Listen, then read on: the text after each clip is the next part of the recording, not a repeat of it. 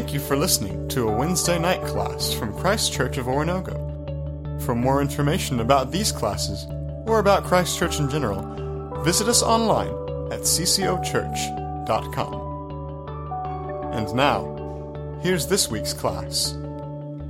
All right, so today's a little bit of a transition day for us. Here's where we've been. Revelation chapter 1, we talked about this picture of Jesus. And this chapter was very much an introduction of who John was, that he was writing to 7 churches, but also this reminder that Jesus walks among his churches. And so if you remember, there's this vision of Jesus and he's walking among the 7 lampstands. Jesus is very much with us. And I would argue that these chapters really go together and frame up somewhat of an introduction as a whole. And what we're going to talk about today is how do we look at Revelation and see how these pieces fit together before we go into chapter 6.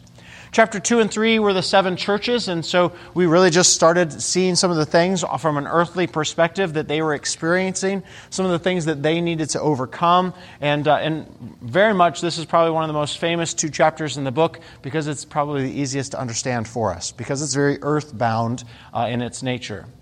Last week we talked about Revelation chapters 4 and 5, and it's this image of God being on the throne. And we said it's kind of an echo of that chariot throne from the Old Testament in Ezekiel and Daniel, this chariot throne that can go wherever it needs to go because God can always be present with us. Even when God's people were in exile, God's throne could go there, it could be there.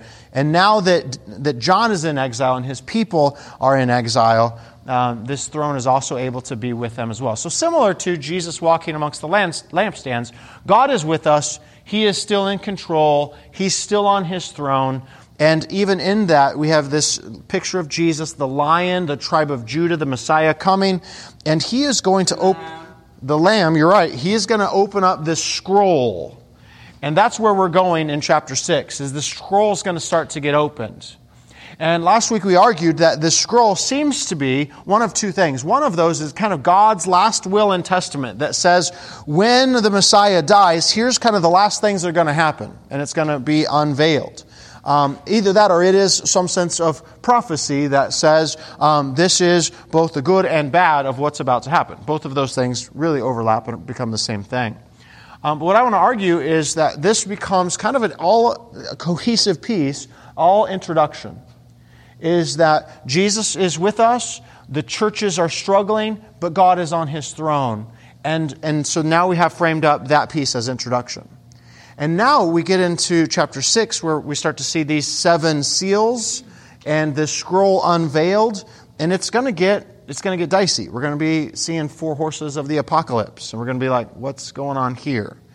And there's really 2 ways to read the rest of the book of Revelation. And this is what I want to talk about today. And so if I were to turn this around, here's a question for us. Do we read the book of Revelation in a linear, chronological way?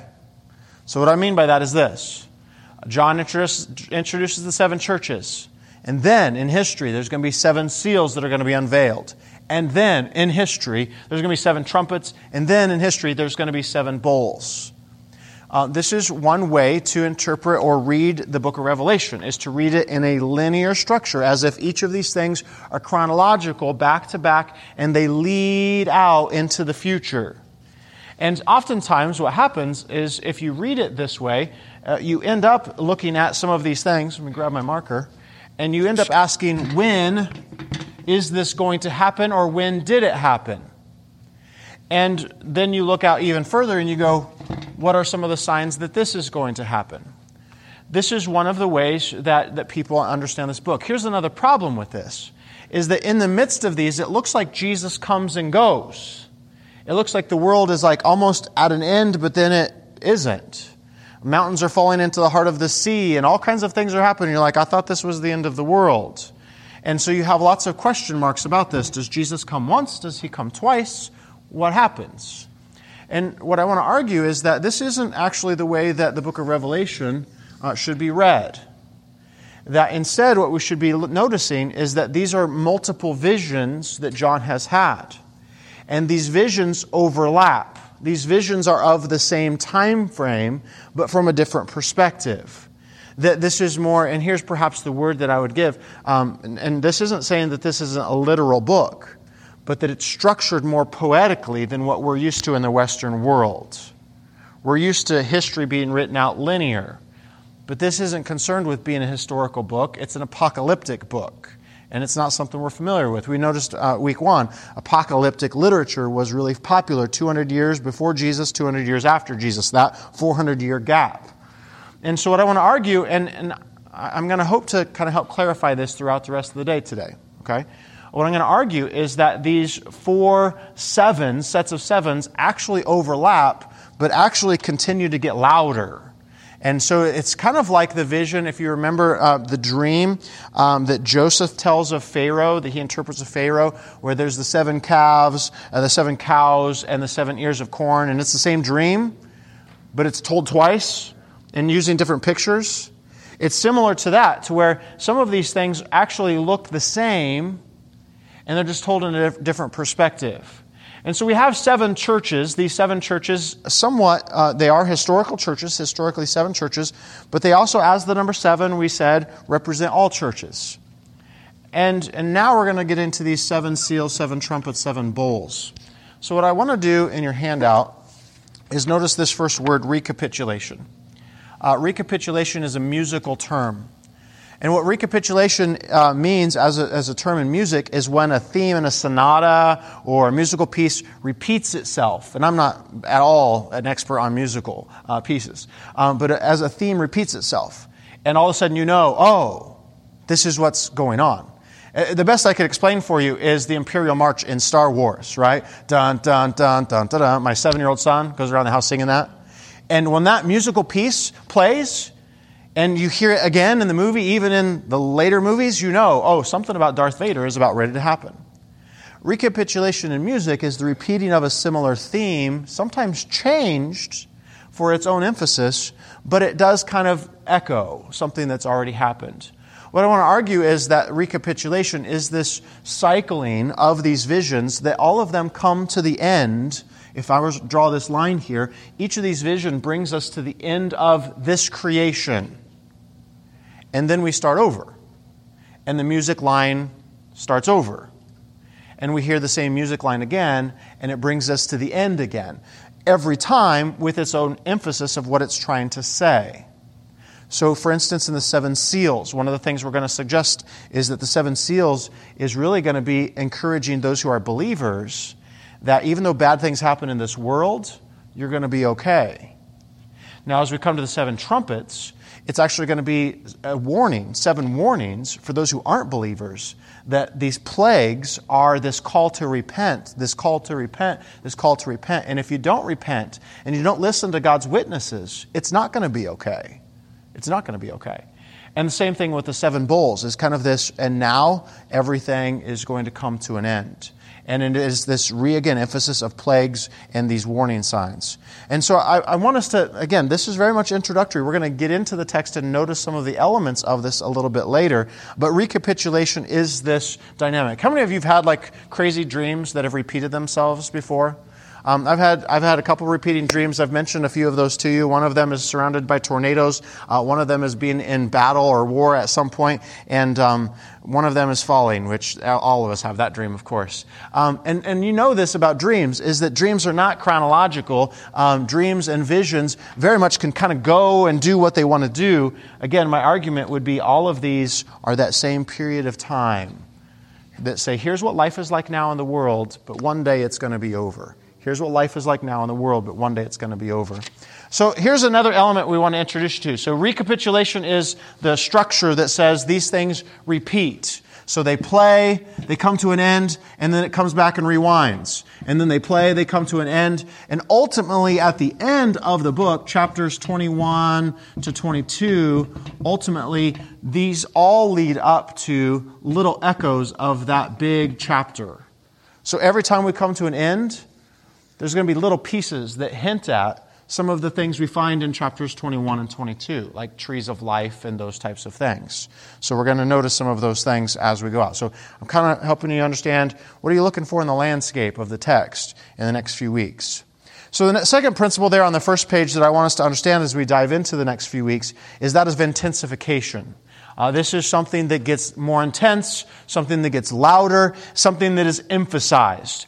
And one of the things you'll notice as things are destroyed in the 7 seals, 7 trumpets, and 7 bowls is the number or the amount of things that get destroyed gets louder.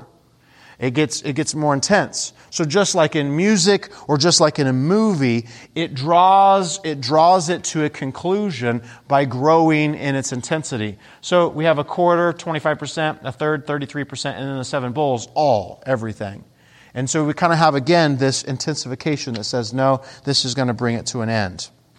Number 3, and again, we're going to go back over these, an interlude. An interlude is a pause in the action. So this is like a montage in a movie. You know, there's like big action, and all of a sudden they have a montage, and people are running through flower beds and, you know, to music. And it's kind of a pause in the action, and you're like, okay, I can go get a drink now. There are, in each of these 7 seals, 7 trumpets, 7 bowls, right after number 6, there seems to be a pause in the action, a break. In fact, sometimes it's a chapter or 2 chapters long. In the case of the 7 bowls, it seems to be only 1 verse long. But the pause, the interlude, seems to be the emphasis. So watch for this in the landscape. Here's what I mean. 7 seals. Chapter 6, we're going to see all of these things start to unfold. War and famine and pestilence and plague. And even on the spiritual side of things, spiritual darkness and hardship. But then chapter 7 pauses and goes, but God's people are going to be sealed. They're going to be safe. No matter what happens, they're going to be okay. And then it comes back, and the 7th seal is unsealed, and it seems to be the end. The same thing happens with the 7 trumpets. We get to the end of number 6, and there's this interlude of chapters 10 and 11, where we see these 2 witnesses whose role, it seems to be, is to represent God before people who reject Him. Now, I'm arguing that these 2 witnesses are the church. They are us. And that these 2 witnesses represent how are we supposed to behave in a world that is in opposition to God and in rebellion to Him. We are supposed to continue to witness no matter what it costs us, even if it costs us our lives, because after all, as Jesus was risen from the dead, we can be risen as well. That's what the churches needed to hear. And then the 7th trumpet blows. Same thing with the 7th bowl, other than the fact that the interlude is very short. It just says, be ready and stay dressed. And then it goes on and has the 7th bowl. So I want us to notice some of this parallelism in the chart. This chart is actually on your 3rd page. This 3rd page will help us out putting these things back to back. One of the things that you can notice is that a number of these concepts in these sets of 7, a number of them come from the plagues of Egypt. So I want us to think about the plagues of Egypt. What was the dynamic of the plagues of Egypt? Why did God send the 10 plagues to Egypt? What was the purpose of them? He didn't release God's people. Okay, He didn't release God's people. Okay, what else? Any other thoughts?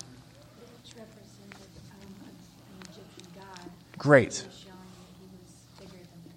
Absolutely. They each, in case you didn't hear, they each represented an Egyptian god. All of the plagues had connection to one of the Egyptian gods. And it was God saying, I'm on the throne. Remember where we just came from, chapter 4 and 5. I'm on the throne. And so these plagues that are shown are an echo of what God did to Egypt and to Pharaoh, who had his heart hardened and would not repent. Okay. Other purpose of the plagues. Some of the purpose was to show God's people that He was going to be the one to free them, but also judge those who had been in captivity over them. And so there's going to be a question that gets asked. In fact, start to watch the questions in Revelation. How long until you judge, O Lord? How long will you let this keep going? That's going to be a great question for us next week. That's what we're going to ask. Have you ever asked that question before about the newspaper headlines? How long are you going to let this go? And there's going to be this answer. Why did this happen? That's the question. And so there's going to be an answer that says, here's the reason why God waits. And at some point, there's a promise that God will judge. There's going to be another question that asks this. It's going to ask this question: who can stand in the day of wrath? Who can stand in the day of wrath? And there's going to be an answer. These are the people who are able to stand in the day of wrath. So these plagues, these 3 sets of 7, really do give us, in my mind, a picture of everything that's going on now but also what's going on for these 7 churches. It's a picture of what is going on in this broken, cursed, sin-filled creation until God brings it to a conclusion. And each of the sets is a recapitulation, a new picture, a new perspective of what that looks like from a different angle. And so as you look through, one of the things you'll notice as you come down to number 6 is, again, that gray box in both of those. Those represent the interludes and where those chapters are, so you can be looking at those. But here's where I want it to kind of go next. Notice number 7. Number 7, at the end, as each of these 7 seals, 7 trumpets, 7 bowls, as the number 7 one is either unsealed, as the 7th trumpet blows, or as the 7th bowl is poured out, there does seem to be an indication of it being the end of this creation as we know it. And some hints of that. For instance, the silence, the prayers of the saints, how long? And there's the silence. Then there's the peals of thunder, rumblings, flashes of lightning, and an earthquake. Under the 7 trumpets, this statement is said, the kingdoms of the world and heaven unite, the temple is opened, and it says, he has begun to reign, and judgment has come. And there's flashes of lightning, rumblings, peals of thunder, earthquake, and heavy hail. And then at the end of the 7 bowls, it is finished, or it is done. And then there's flashes of lightning, rumblings, peals of thunder, a great earthquake like no other. And what I want to argue is that these 3 sets, again, bring us to the end every time, give us a picture that, yes, God's going to bring everything to a conclusion, but it doesn't quite spell it out. It's going to hold it till the very end when we get to chapter 21 and 22. There's going to be, for us, there's going to be reminders of this as we come in and we dialogue through it as we study through the next few chapters. So I will try to remind you, hey, this is that pause, this is that interlude we were talking about. Or again, as we come to number 7, remember, look at the clues here that say this is the very end, and now we're going to rewind and look at it from a new perspective.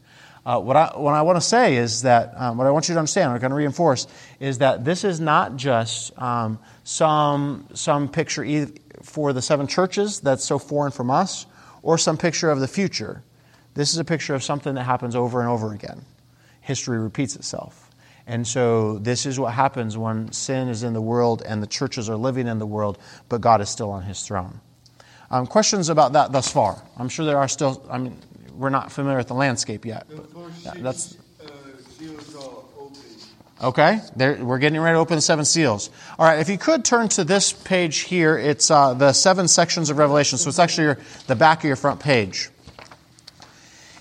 And hopefully this will help map out for you what I see or want to suggest is a possible outline. You recognize this, like there's a number of different ways to outline anything.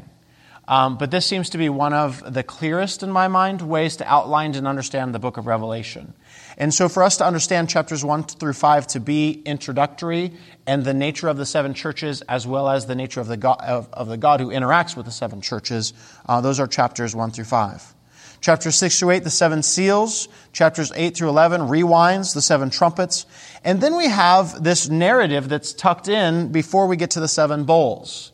And Dragon and the beast. You're right. And so kind of like in a movie where all of a sudden it picks up on this like side plot, this dragon and beast introduces, almost in the same way that we saw in Revelation 4 and 5, God on the throne, Jesus. And remember we saw the Holy Spirit because of the 7 eyes, 7 spirits, 7 lamps. We had the Trinity in chapters 4 and 5. Chapters 12 through 14 introduce us to a parody of the Trinity. And it's the dragon and the 2 beasts. And as you see these 3 characters described, they're going to be described in contrast, or actually in comparison to, they're wannabes. They're going to be described in comparison to the 3 characters from chapter 4 and 5. They want to look like the Lamb. They want to look like God on the throne. They want to have power and control. But they don't. It's only handed to them. And so the dragon and the 2 beasts are going to be introduced. And it's a little bit of its own like narrative that's going to play out throughout the rest of this book. In fact, I would call it the narrative. Is that God is a God who is going to bring this conflict that we are in the midst of to a conclusion. So then that's why we have the 7 bowls that says everything, all. It kind of intensifies one final time. And then chapter 17 and 19 is going to compare the people who bought into the prostitute and the people who are the bride. It's going to talk about 2 different people.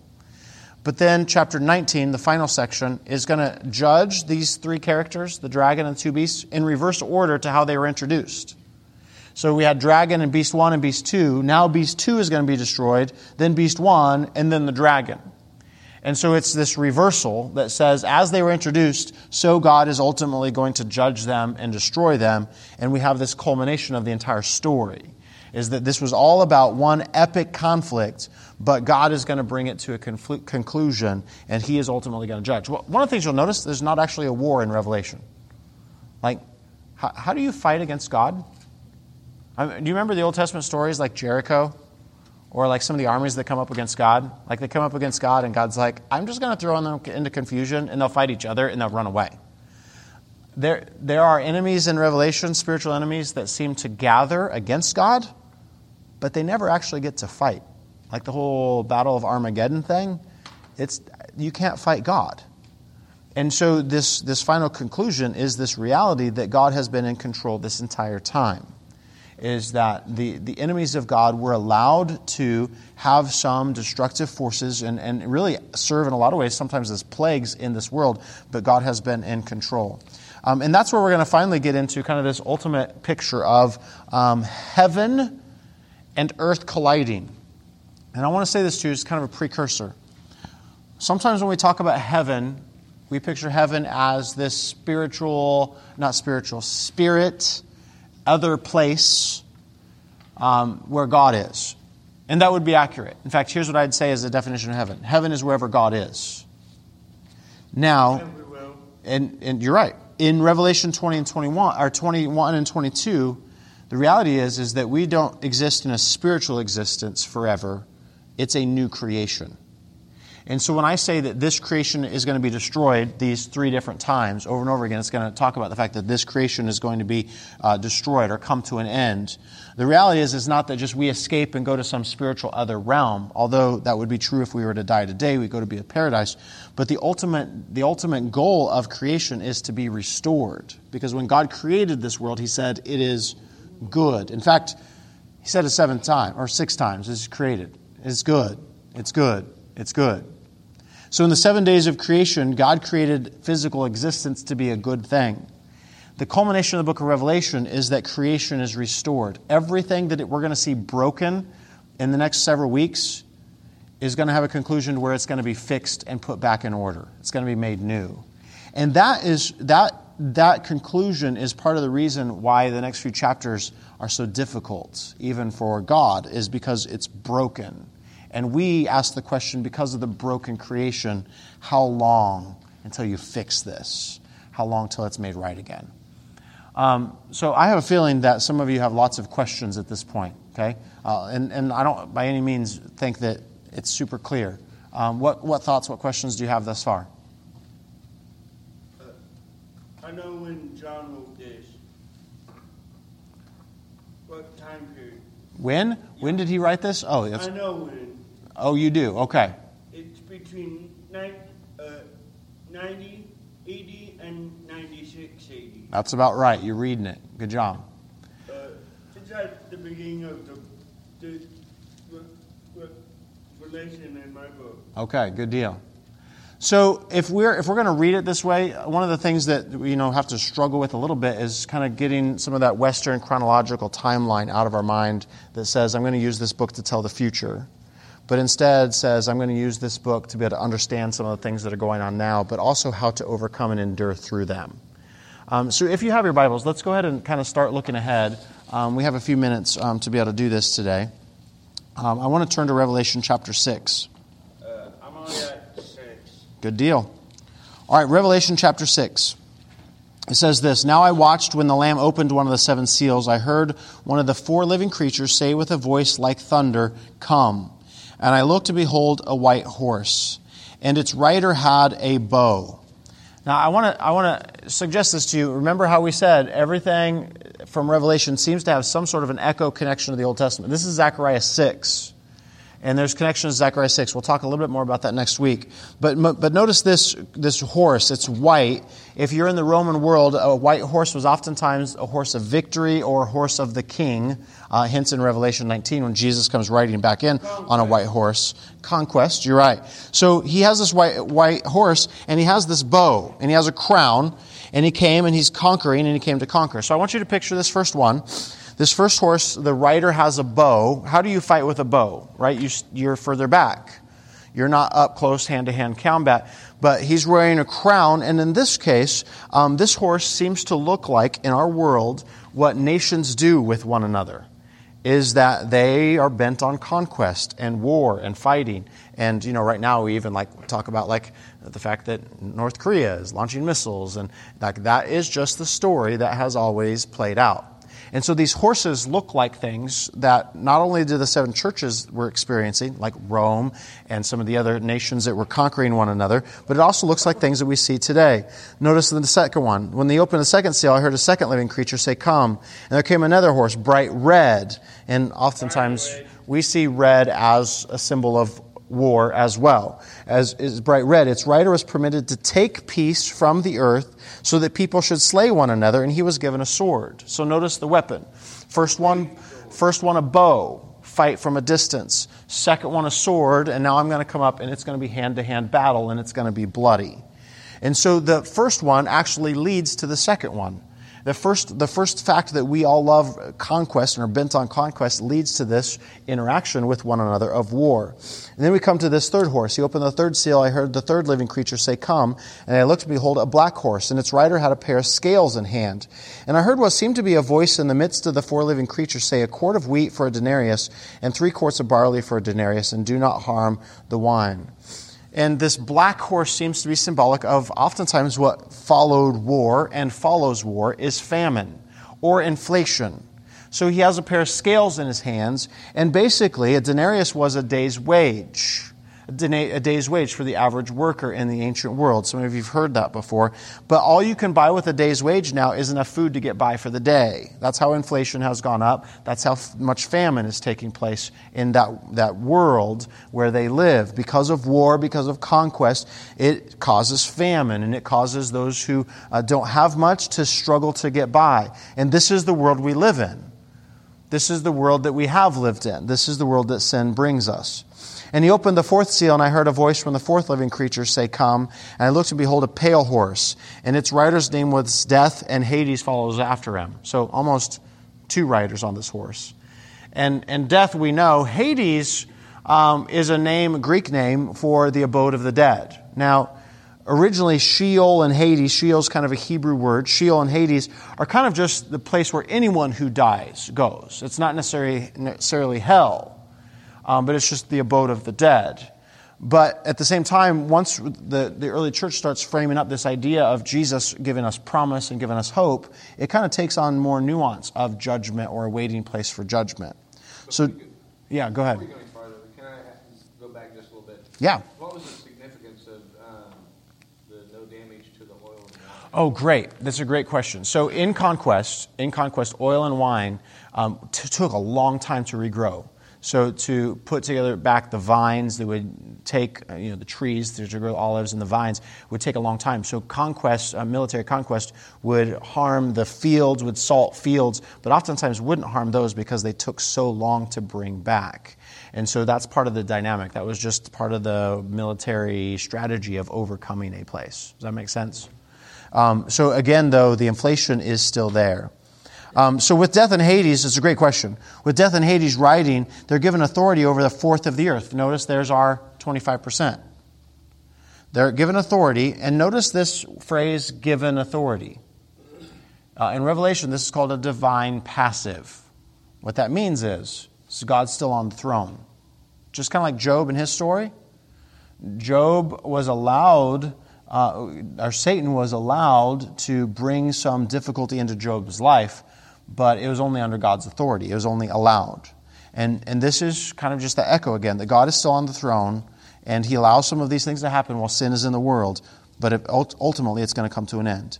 They were given authority over a fourth of the earth to kill with the sword, with famine, with pestilence, and with wild beasts of the earth.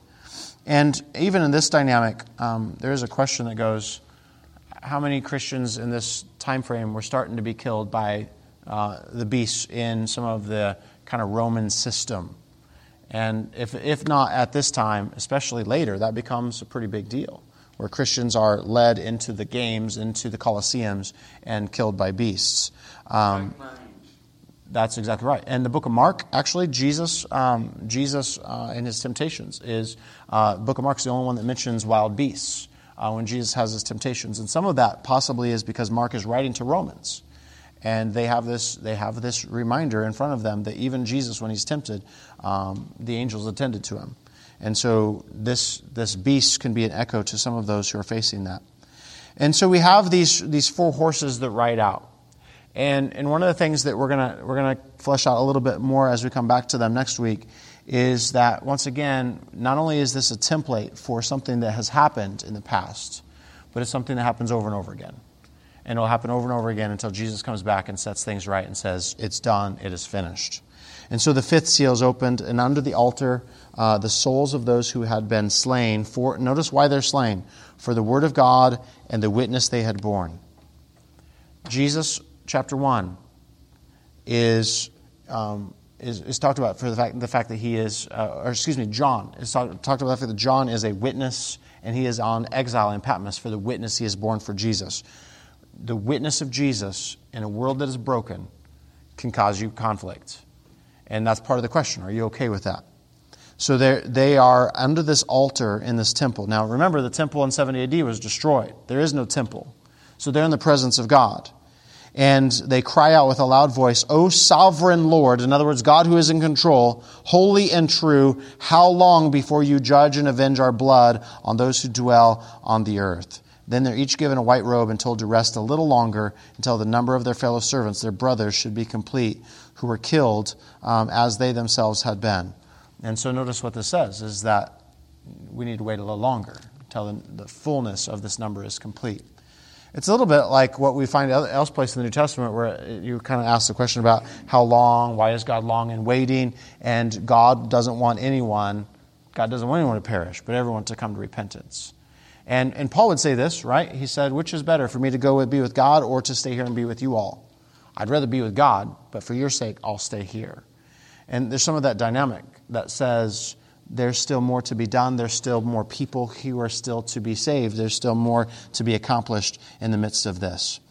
So as we come through this, I want to get to the end of this. The 6th seal, I looked, behold, there's a great earthquake. The sun became black as sackcloth. We'll come back to this. The full moon became like blood. The stars fell to the sky. The stars of the sky fell to the earth as a fig tree sheds its winter fruit and is shaken by a gale. The sky vanished like a scroll that is being rolled up, and every mountain and island is removed from its place.